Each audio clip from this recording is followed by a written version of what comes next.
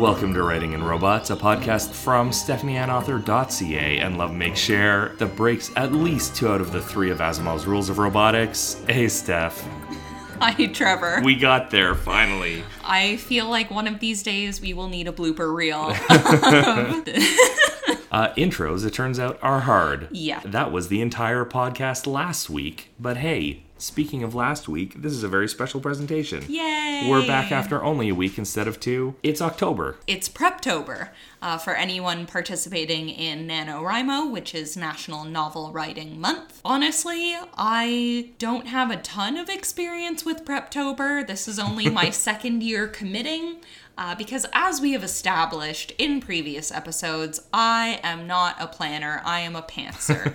I might go into something with just a couple ideas of scenes and maybe some characters, and then I just dive right in and hope for the best.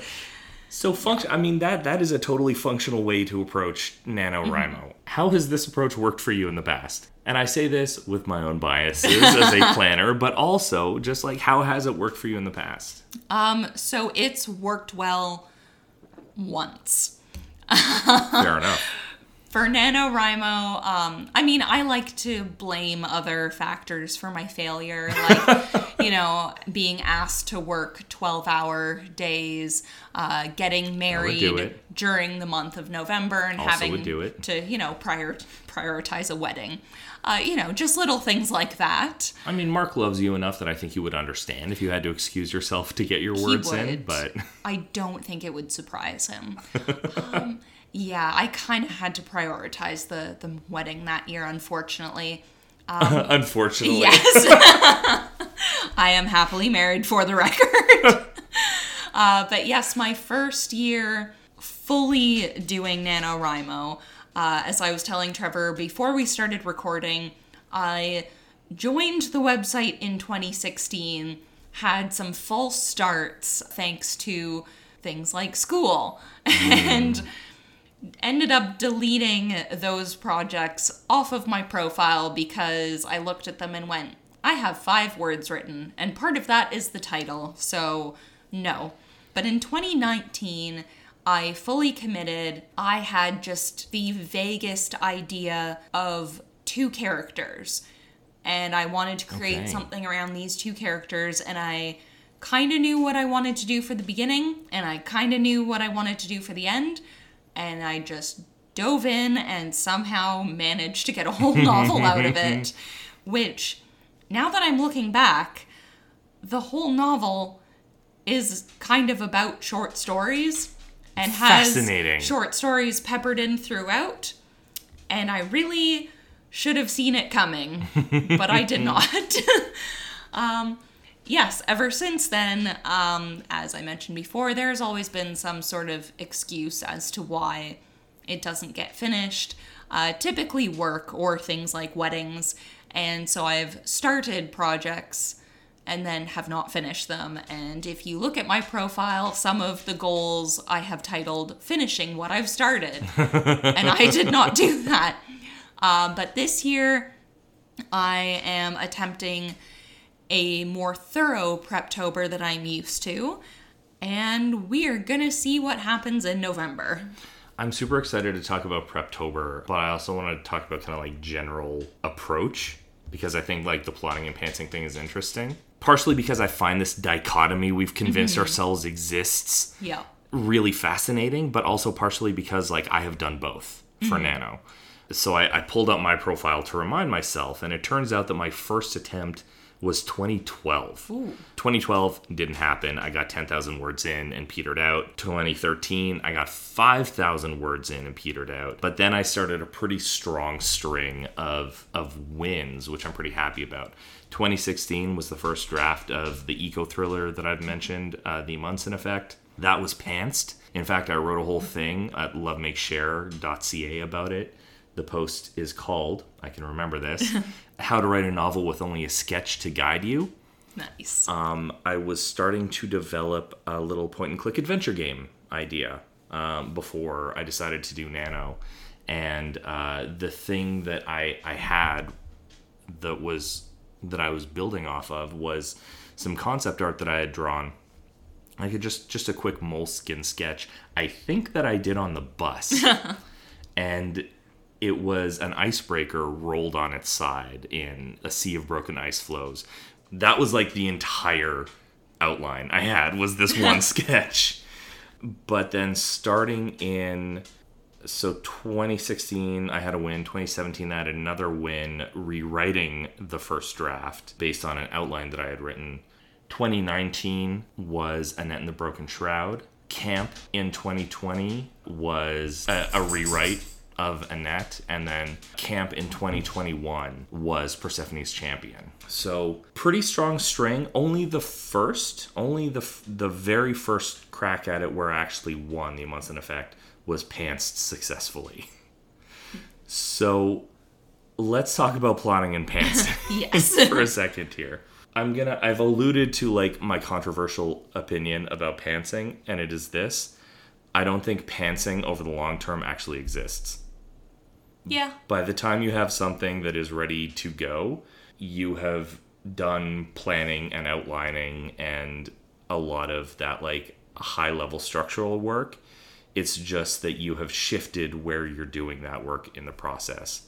You either start with discovery and then add structure after, or you start with structure and then you do discovery writing as you're doing it. Yeah, I can see that. So that's the controversial opinion.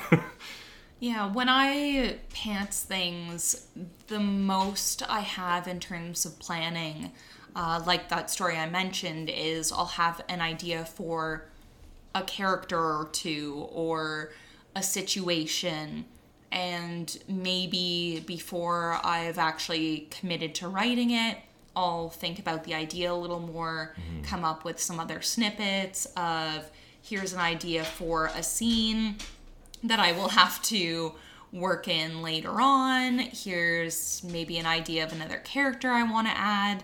And then I just sit down and write it all out and figure out any structural stuff as I go along that I'll go back and add in subsequent drafts. But for a number of things, it's just I sit down with an idea and just go. And I think that's conventional wisdom around Nano. I think is like you press forward and you get words. And I think that's fair, right? Nano is a very specific type of writing that doesn't really apply to normal everyday writing if you're developing a writing practice. It is not normal if you are not a full-time writer, I don't think, to write an entire novel in 1 month. Yeah.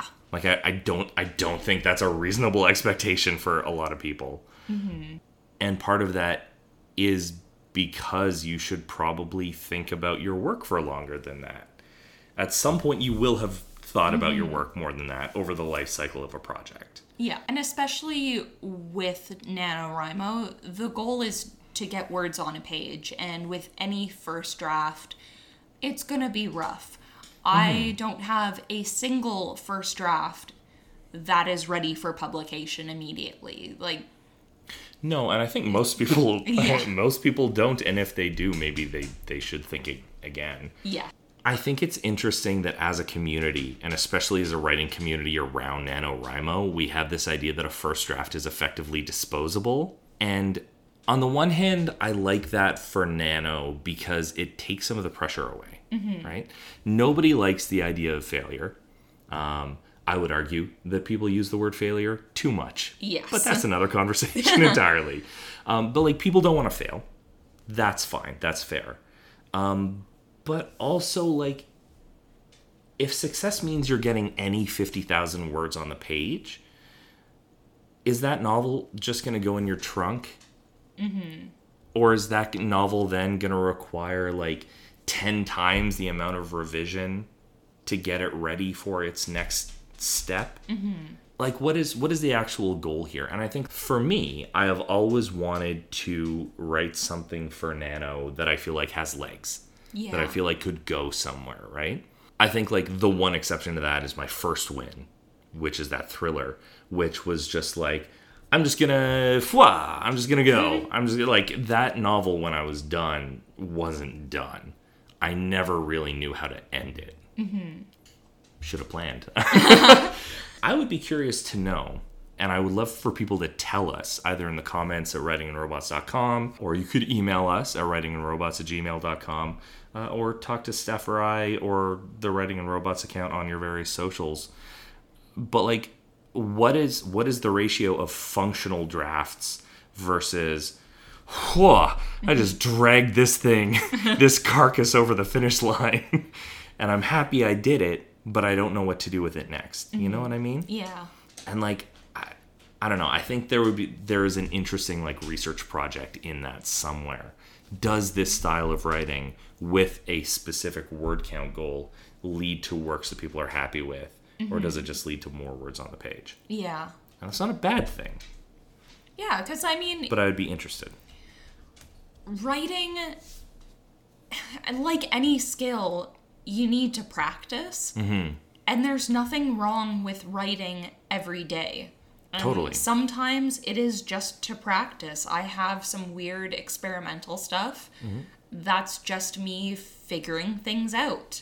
But then I also have writing. I wrote 50,000 words this summer that is never going to see the light of day because I was just like, I need to experiment and get out of what I was doing normally. And there's nothing wrong with that, because in the long run, that is going to help you grow. So I think you need a mix of things. Not everything needs to be published, but then not everything should be just for practice. You need a healthy balance, and I think for different people, depending on what their long-term goals are, that balance is going to look very different. Yeah. Is Nano a good place to do that? Like, if your goal is 50,000 words, let's say for Nano, is it a good place to do something experimental that you don't really know how it's gonna go? I think so. And again, I think it depends on what your long-term goals are. Like, let's say you have this idea that you're not sure it's something you're ever going to want to publish because it's so outside of the realm of what you normally write, or like in a different genre. This might be a good time just to see, like, hey, is this something I could do? Is this something I could practice with? And maybe eventually turn it into something. Or maybe you have an idea that you think does have legs, but you keep finding those little excuses like work and marriage as to why you shouldn't just, little things. Yeah, just sit down and write it. So for some people, Nano is kind of that kick to like, okay, you have no more excuses. You need to sit down and write. And especially now for me this year, I don't have those excuses because my job is literally it's to sit down and write. Yeah. And the contract work that I take on, I only have 2 clients, and the work I do for both of them does not amount to many hours in the week. So it's not like, oh, I can't write today because I've got so much work for my contract clients. No, I don't have those excuses this year. So this is the year where I need to sit and commit to those 50,000 words. So if I fail, this will be a very personal failure. Well, let's talk about setting ourselves up for success then. Yes. Like, you know me, like I love plotting. I love plotting as an exercise on its own, but I also love it for Nano because I feel like it takes a lot of the uncertainty out. Before I go on, I need to observe for the listeners that Steph has been heroically petting my dog the entire time we've been recording so that he doesn't fuss and demand attention noisily. The moment I stop, he starts to freak out. But I think when you're talking about Preptober and preparing, knowing the story really, really well is like the most effective tool that you can bring with you, right? And that could be done by outlining. It could just be done because you've been mulling it over in your head and have a really strong direction of where it's going to go. And I think that like part of setting yourself up for success, especially during Preptober, is like picking the right project. I can tell you right now, even though I was a much less experienced writer in 2012, 2013, I also picked wildly inappropriate stories for Nano as an exercise, right? The first one was a post-apocalyptic epic with elements of political thriller. That is not the right project for Nano. Yeah, there's too much going on. There are so many moving pieces and they all have to fit together. And if they don't fit together, then the book isn't going to work. And if the book doesn't work, then you're not going to be motivated to put 50,000 words into it in 30 days, right? And then the next was like an adult fantasy. That one didn't work because I didn't know at the time that fantasy story wanted to be YA. That is a story I've had in my back pocket ever since then. And it wasn't until like this year that I was like, oh, this story that I've tried like 3 times to write doesn't work because I'm trying to write it for the wrong age. Yeah. So picking a project that fits this kind of very specific breakneck, kind of frantic style of writing, I think is probably really important. Unless you have really exhausted all of the work you could possibly do in Preptober. Yeah. To plot those out. When I look back on, I did minimal prep for that. And basically I just had really strong character ideas and an interesting concept for a world. Well, what was the project? Was It was the Puppeteers. It was sci-fi, like kind of cyberpunk a little bit, a lot of body modification, and I loved my characters, and I loved the world I created, but then it was, okay, now what do they do in this world that I've created? Totally. And the project stalled because I had no idea where the story was going. Couldn't figure out what their goals were. I was just like, this is a cool person doing cool things with no point. I think this is a really good other like lesson and takeaway for Preptober is like, if one of the strengths of a story that you want to tell is the world building is work. Yeah. World building is work, and it is not necessarily like Nano doesn't lend itself to doing that kind of work. Yes. So one of the things that I have found really wonderful and really helpful to get me over that is picking settings that I could research in some way. A Months in Effect was a win because it took place in the high Arctic, so I could just go online or pick some books off my bookshelf and be like, okay, I need a new location for this cool thing to happen in. I'm like, all right, there's a weather station at Mold Bay. I'm going to send him there. And that became the next setting for this next scene, right? Like I wasn't floundering or having, floating heads in a void because I could always research the next step. Yeah. Same with Persephone's Champion. I could feel totally stuck in terms of describing an environment, and then I could be like, this is a real place, ostensibly, so I'm going to go on the Googles, and I'm going to go to Google Earth, and I'm going to look at these environments and get some inspiration, right? So being able to research your setting, I think, is really useful. Yeah. Even Even if it's fantasy, having those like real world touchstones that you could go to, I think is useful as well. If it's not something that you can research, is really something you have to have developed, I think, coming in. Yeah. Especially something like cyberpunk.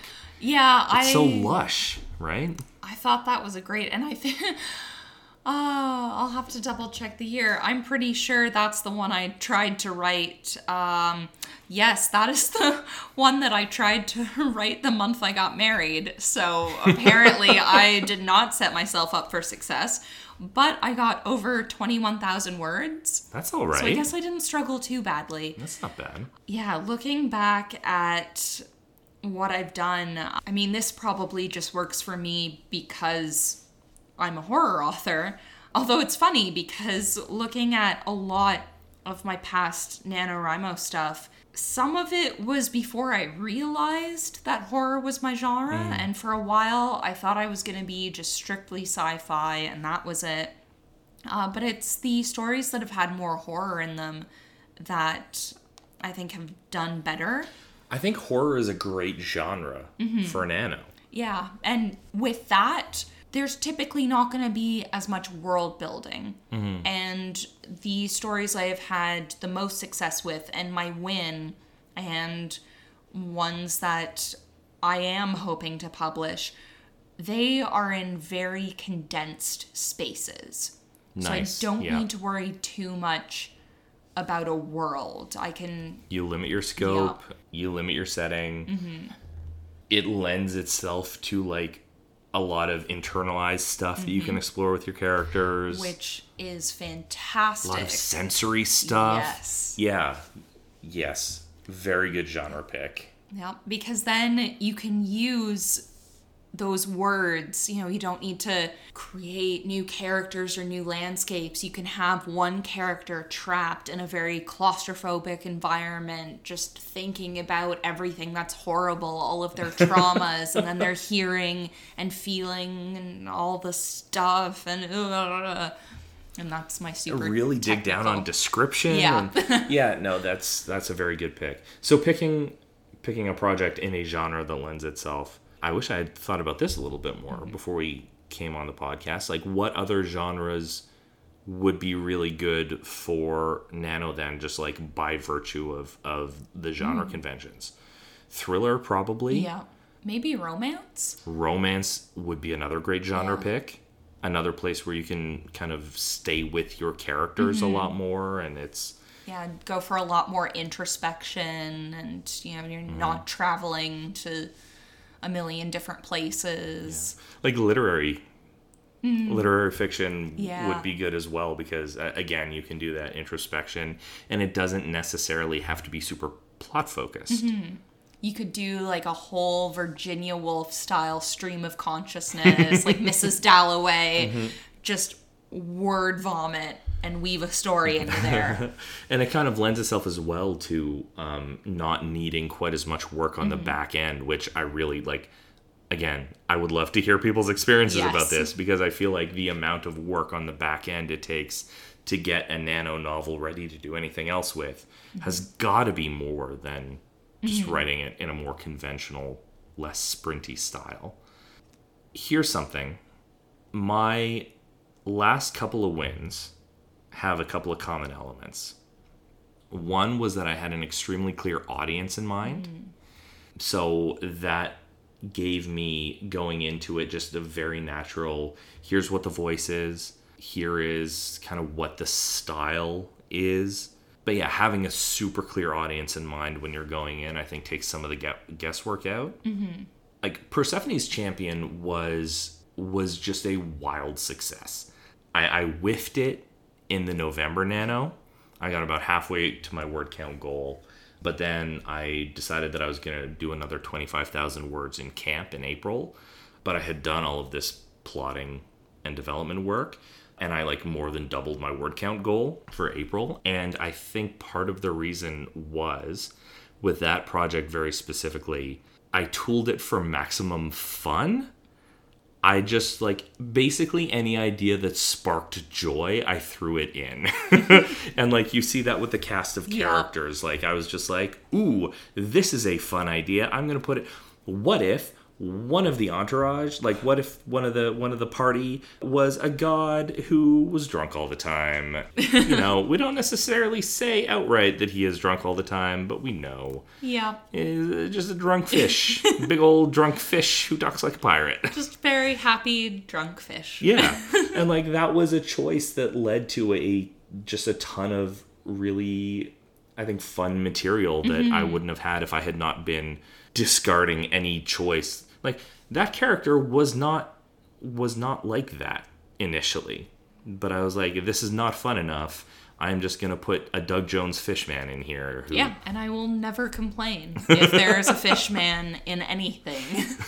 So yeah, picking something fun. I feel like there are some people, and again, especially thinking about maybe younger authors who have like, I have this one story that I want to tell and I'm going to do it in Nano. I feel like this is not the style of writing in which you want to tackle like your heart book. Yes. Maybe this is something that should be, again, not disposable. First drafts, I don't think should be disposable entirely. And nano books, I don't think should be disposable. But it should be something that like your self-worth as an author does not ride on. Yes. If you don't nail this one project, you should not despair. Well, and I mean, with some of the stories that I've written for Nano, it's through the writing process and the failure throughout the month of November that I've realized, yeah, this was a cool idea, but I don't see it going anywhere. And being able to write it out helped me realize that. But then there have been other projects where whether I win or I don't, being able to get that on paper, it's like, oh, yeah, I can see this going somewhere. So even if I don't meet my goals, I'll still want to work on it after. Like Skull Daddy was one of those projects where it started out closer to the long end of a short story. And I went, you know what? There's more in here that I really want to dig out. So I made that my Nano project one year just to try and beef up the word count. Did not meet my goal at all, but still had a blast working on it. So I just kept working on it. And it's not a 50,000 word project at all. This most recent draft, I think I want to say I'm 23,000 something. And it's going to stay in that range because that's what fits that story best. But I'm not abandoning it. I am continuing to work on it, and I would like to publish that one. And I know the plan that I have for this year, it's a fun idea, and I'm going to have fun with it. So even if I don't meet that word goal, unless something really horrific happens while I'm writing it and I go, this is terrible, why did I ever think this would look good on paper? I'm just going to keep going with it. So how would you in October, right? It's Preptober, you have this story idea. How would you kick the tires on it and determine whether or not it's going to have legs? This is a very odd story idea that has both tires and legs, but we're gonna mix the metaphor here. How do you kick the tires on it, figure out whether or not it has legs, and whether it's gonna actually take you over the finish line, or if you're gonna get 20,000 words in and be like, well, okay, well, it turns out that this was nothing all along. I find for me, and this is probably the pantser within me, I won't know until I start writing it. There was another year where I put a lot of planning into my Preptober. I took copious notes. I thought I was easily gonna hit the word count, and I got kind of bored writing it. And yeah, it just kind of petered out. And it's still an interesting concept, but it's not exciting enough once I was actually writing it for me to go like, yeah, let's keep doing this. But no, it had its moment. That's interesting. I think that the way I managed to avoid it from my last couple has been to really talk out the story in advance. This kind of ties into what I was saying about like audience. The last two I very much wrote for the kids, right? Annette and the Broken Shroud is a story that is based on like the kids' tooth fairies from when they were little, right? And those are stories that we were telling kind of for years. But then when I told them, you know, they got old enough to be like, tooth fairies aren't real. I'm like, you got me. But then when I started saying like, I think there is enough here that I would love to turn this into a story that kind of honors all those years of storytelling that we did back and forth, and they were super excited to talk through it. There is a romantic subplot in there. It's a lower middle grade romantic subplot, so you know what that is going to look like. But that wasn't going to be in there until AJ, who was reading a ton of Archies at the time, was like, what about a love triangle? Who is the Archie, Betty, and Veronica of this story? I was like, well, apparently I need a love triangle now. And that turned out to be one of the best choices. And that just kind of came up while we were discussing elements of the world and kind of the magical school that the fairies go to. So having somebody that you can talk through the story with, I think, will tell you whether or not it's going to have legs. Mm-hmm. The very first version of Persephone's Champion was radically different and was very much a story that I found in just talking out ideas out loud and just pitch, and seeing what Bia glommed onto and what they were like, no, absolutely not. Like, my very first idea was still around this idea that there's, like, tension between these different versions of the story of Persephone and whether she, like, likes being in Hades half the year or whether she super doesn't and would love to be rescued, and somebody going off on a mission to try and rescue her to become Persephone's champion. But, like, in that version of the story, the douchebag demigod that we ended up with was the star of the show. And it was kind of a madcap comedy that happened around him instead of being this young girl who saw the flaw in his plan and being like, well, the adults around me are not going to do what I think they need to do, so I need to take some responsibility for it myself. So yeah, if you can find somebody to talk through ideas with in advance, or even talk to yourself out loud and be like, if I can articulate this idea in words, then I'm already halfway there. And if I can articulate some of these ideas clearly, then I'm even more of the way there. Because I think, like, the version of a story in your head is always perfect. Oh, yeah. Right? It's flawless. Yeah. But then you start to say it out loud and you're like, oh. Mm-hmm. Or you start to put it on paper and you're like, oh. Yeah. So doing some of that in Preptober, I think, is useful. What are you doing to develop your plan? Like, as a pantser, how are you planning? I don't know anymore. We're not even through the first week of October. And which is why it's good that we're doing this podcast. Like, what's your strategy? So, apparently, I took more notes on this story than I initially realized. Before we move off that, how do you take your notes? In a notebook. Okay. We're going to do a tech, we'll do a tech episode later or like a tools episode later, but... Okay, so technically it's a notebook, but then also a note file on the computer because there's different types of notes that I write. It's all very specific, and this is where the OCD comes into play. So the notebook is for any research stuff. It's for any doodling if I need to draw out a map of a place, which I am going to have to do for this one. And then the notepad file on the computer is just those random little ideas, and I have this for every single thing that I write. Every story has its little notepad file on the computer where I could just be going about my day like, oh, this character should do this at some point. I just put that in. Or I could be in the middle of writing one chapter and go, oh yeah, a few chapters later, this should happen. So I'll put that in. And that way, when I accomplish the thing, I delete it from the notepad. Okay. But then the notebook, where everything is handwritten, that's the more long-term stuff that doesn't need to be deleted once it's written down. That's character notes or research notes, or I especially use the notebooks when I'm editing. I'll write all my editing notes, like go through and look for this. In this notebook, I guess when I first got the idea of this story... Does it have a working title? Can we name it? Yes, Modern Hauntings. Okay. And I'm not 100% sold on the title. But wait, is this the Creepy Cows but story that you were talking about? It's like a ghost hunter TV show, but a book. Modern Hauntings gives me such like a TLC vibe. Well, I really like it. That's kind of what I'm going for. Is like, you're scrolling through TV and what would you want to put on? I like it.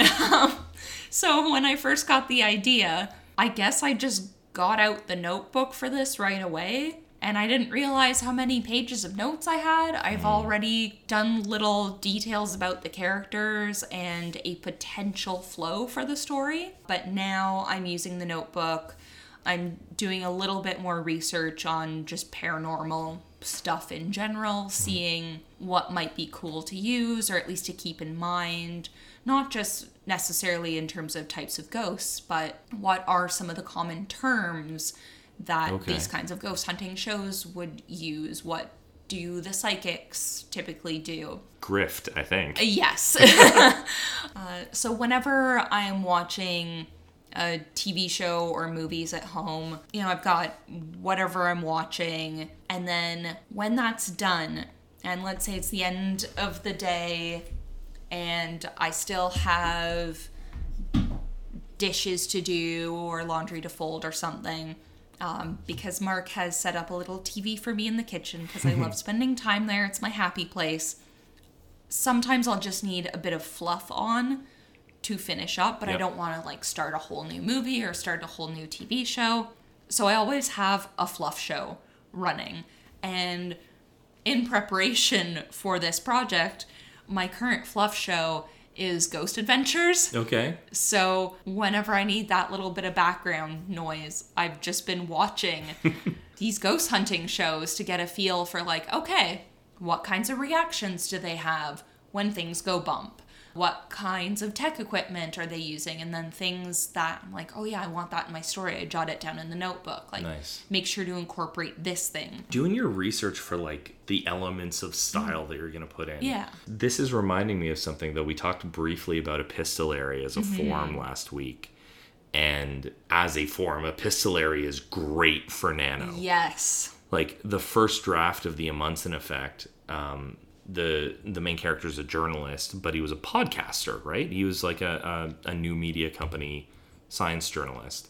So I just wrote podcasts. It was almost, probably more than I should admit in public, it was almost like podcast fan fiction. Because the different podcasts that I was listening to at the time that I really liked, that I was like, oh, this guy is kind of like these hosts. I kind of wrote episodes of those shows into the book just with the characters that I had created for this story. Most of those did not survive the second draft, but they were a really useful tool in getting me to my 50,000 words and also fleshing out the characters and the story a little bit more. So yeah, epistolary is a form, very good. But also, going back to your note-taking and prep, finding all those elements of style. Yeah, because I don't necessarily need to know the entire plot of the story right now, especially for my particular writing style. But I probably should know what all the different types of cameras and equipment are called so that I'm not writing a super scary scene and going, yeah, the thing that beeps is just sitting in a corner. That's the kind of stuff that you can save in the edit, but is such a pain. And also really slows you down when you're writing it. If you're like, this thing is on the tip of my tongue, that can be a really frustrating experience. Like, it is going to disrupt me if I don't know what this term is. Like, that can be really frustrating. So all of that kind of research in Preptober, I think, is a really smart choice. I really love outlining. I really love outlining, and I'll tell you why. The reason why I more than doubled my word count in the April Camp Nano when I knocked Persephone's Champion out of the park was because I had it broken down kind of by chapters and sub that by scenes and beats, right? Not every chapter was quite that detailed, but for some of the bigger ones, I definitely got right down to like scene by scene what was happening. And the reason that I cranked it out was because, and now we're starting to get into like, what are some of the things you can plan to do to like actually get your word count? I was like, I'm not going to stop at my 1,667 words per day to get to your 50,000. I was like, I'm not going to look at my word count goal. I'm going to sit down and I'm going to write this chapter. And I know what my beats are, and I know how to get there, and I will find the flavor and the style in discovery, but I'm going to write a chapter. And I sit down and I write the chapter, and I'm 2,000 words in, and I'm up on my word count goal. It's not much above my word count goal, but it is enough that I'm like, hell yeah. Yeah. And I could do that because I knew where I was going. I knew what my beats were and what I had to get to. So I found an outline super helpful there. I think that writer's block is a thing that people can most often work through, and it's less about the person than the project in a lot of cases. I think that's generally true. Yeah. So being able to avoid that by having the project really tightly mapped, I found super, super helpful. I tried using a beat sheet for the tunnel. Yeah, and maybe it's just because this is the way that story is, or maybe it's an indication that those parts of it need more work. But the whole beat sheet was for certain characters' points of view, because I've got the book divided into 3 kind of intermingling stories. I wish everyone each with different point of view characters? Oh, yes. Okay. I wish everyone could see all the hand movements I'm doing to illustrate that. Some of the beats were just, so-and-so is still in the tunnel and still suffering, but the suffering has gotten worse. And then the next beat, still in the tunnel, still suffering, but it's the next level of suffering. So for something like that, where that story's not about the story. I mean, it is. I've got some lore in there. The main plot thread has one of the friends trying to save everyone and do it in time, and so there's a time crunch and everything. But some of the chapters are just, this character is really suffering, and here is what's happening to them, and here is how that's making them crazy, and setting these things in motion. But it's just, this is a chapter of introspection because this person is losing their mind and about to snap. So for that, I didn't find a beat sheet helpful. Yeah, and that would be unless you, I don't know, maybe like, not that we're going to workshop a novel in real time on the podcast. We could, but like that might be a place to go back to, like opening a scene and the question being like, well, what are the goals here? Like, I don't know if there's some intelligence behind the tunnel. We haven't talked about the project in that much There's depth. maybe a little bit of intelligence, but mostly just coax you into spoiler territory. Like cosmic horror type hunger. Okay. Just, yeah. Yeah. The tunnel exists, and it ruins people's lives. That one is my next major editing focus once I am done with Skull Daddy. So, like, once I get Skull Daddy off to beta readers and editors and whatnot. Yeah. Cool. Well, I'm looking forward to Skull Daddy and then to the tunnel.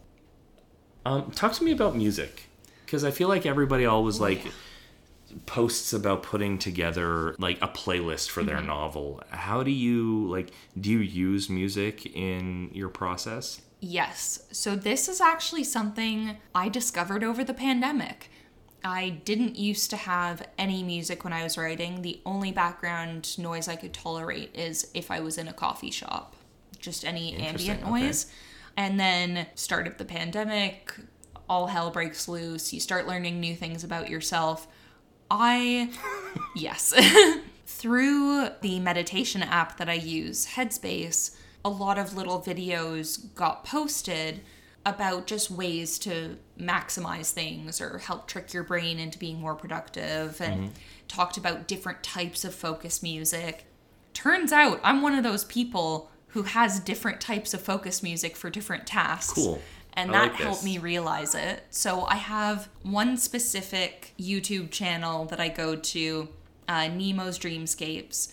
I only use their music when I'm doing my super analytical, like, contract work, when I'm answering emails, or when I'm doing my admin work. But when I'm writing and editing, I need really intense electronic techno type things. Okay. So I have a number of YouTube channels, Stranger Synths, Asthenic, and my dad recently told me about Tangerine Dream. So I've been following their YouTube channel, and their music is fantastic for writing. So just really intense, weird, artistic, experimental, different versions of techno, and it's perfect for my writing and editing, and I just get in the zone. And especially if Mark happens to be home, that's the kind of thing I can just crank it a little bit and it just drowns out any noise he's making, and I just hear all the sounds, and then I can kind of get in my own little world. Nice. So you don't do the thing where you like create a soundtrack for your book ever. It's interesting that it's super task focused. I like that. That's interesting. I also don't do the soundtrack thing. if you had like no music and then your task focused approach and then the like chapter by chapter soundtrack, I am closer to where you are, but I'm still a little bit further along that path. I have like project soundtracks as I am doing kind of the like exploratory prep outlining research stuff. I'll put on like instrumental mixes. I'll try and watch for when I'm like, ooh, this track is the vibe that I'm looking for. And so then it will either be that track or I will go and find the album that track is on. And it's always like instrumental. It's often kind of lo-fi, electronic, kind of something that I can kind of generally ignore. Stuff with too much lyrics is not good. Yeah, anything with lyrics, it takes focus away. Your brain gets distracted because it keeps trying to focus on the words of the song instead of the words on the page. Yeah, totally. But then like I'll have that tone. And so whether it's an album or a track, I can put that on and then I only associate the story with that music. This is really helpful, especially when you're going back afterwards. I have in like my YouTube music library all of the albums for all of the projects that I have in some degree of going on, and I can put it on and within a couple of minutes I am back in the headspace to work on that project. So using music as a cue for the individual project, I find that personally for me that's super helpful. You find the tone, you get in the zone, and you just go.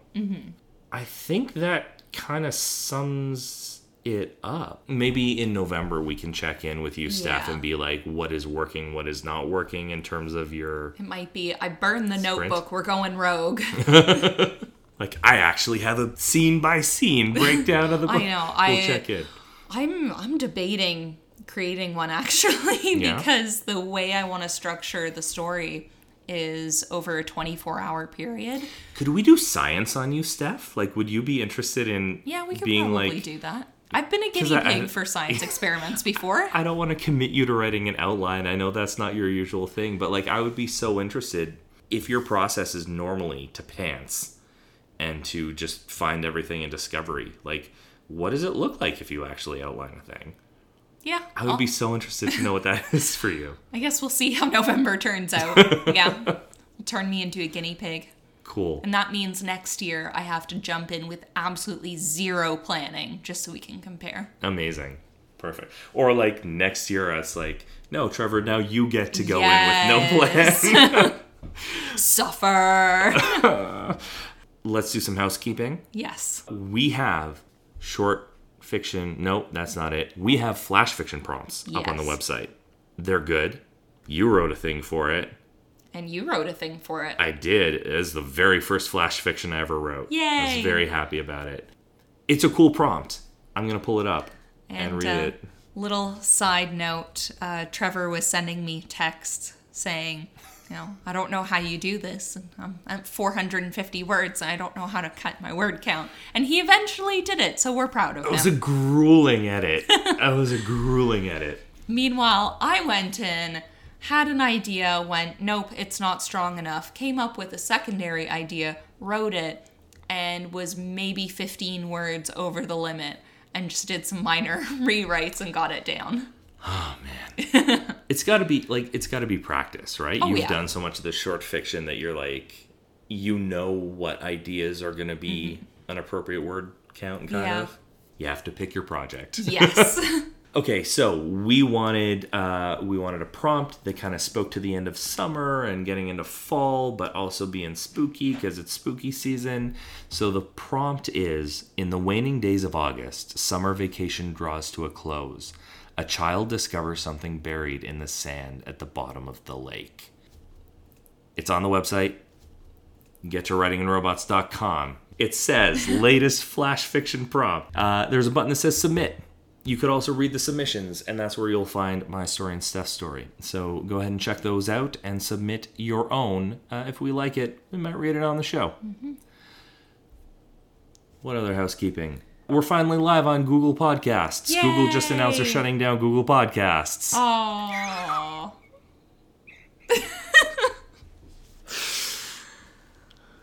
But you can find the show If you're listening on the website, you can find the show on Apple, Google, Pocket Casts, and Spotify. You can get in touch on the website, writingandrobots.com. There's a comment section for every episode. You could email us at writingandrobots@gmail.com. If you're a big old nerd and are on Mastodon, you can find us at Writing and Robots on there. You can find Steph. Where am I? I'm so tired. You can mostly find me on Instagram and TikTok. That is where a lot of my unhinged stuff is, and where I'm most likely to answer messages. I'm also on Facebook and the app formerly known as Twitter, but Instagram and TikTok is where the crazy happens. And that is stephanie.ann.author. Let me verify that. Yeah. I know I exist. Oh, Steph, no is such a strong term. All right, Instagram is stephanie.ann.author. And yes, that is Ann with an E. And TikTok is the exact same thing. I should probably know this off the top of my head, but I save the brain space for creepy things instead. You can find me on the socials at Love Make Share. You can find some writing and stuff, including, turns out I did a video in 2021 about doing a successful nano. So if you go to lovemakeshare.ca and search NaNoWriMo, you can find some reflections on various nanos in addition to this. Episodes, flash fiction prompts, show notes, and more. writingandrobots.com. And if you're participating in Nano, this is your last chance to get some tiny writing projects done, so go do the flash fiction. Steph, thank you so much for joining me. Thank you for having me, and thank you for providing lots of puppy snuggles during today's episode. Thank you for snuggling the puppy so that he would not whine at us during the recording. And thank everybody for subscribing, for listening. Hey, if you're enjoying the show, throw us a rate and review. That would be very much appreciated. Yay. And we will talk to you again soon.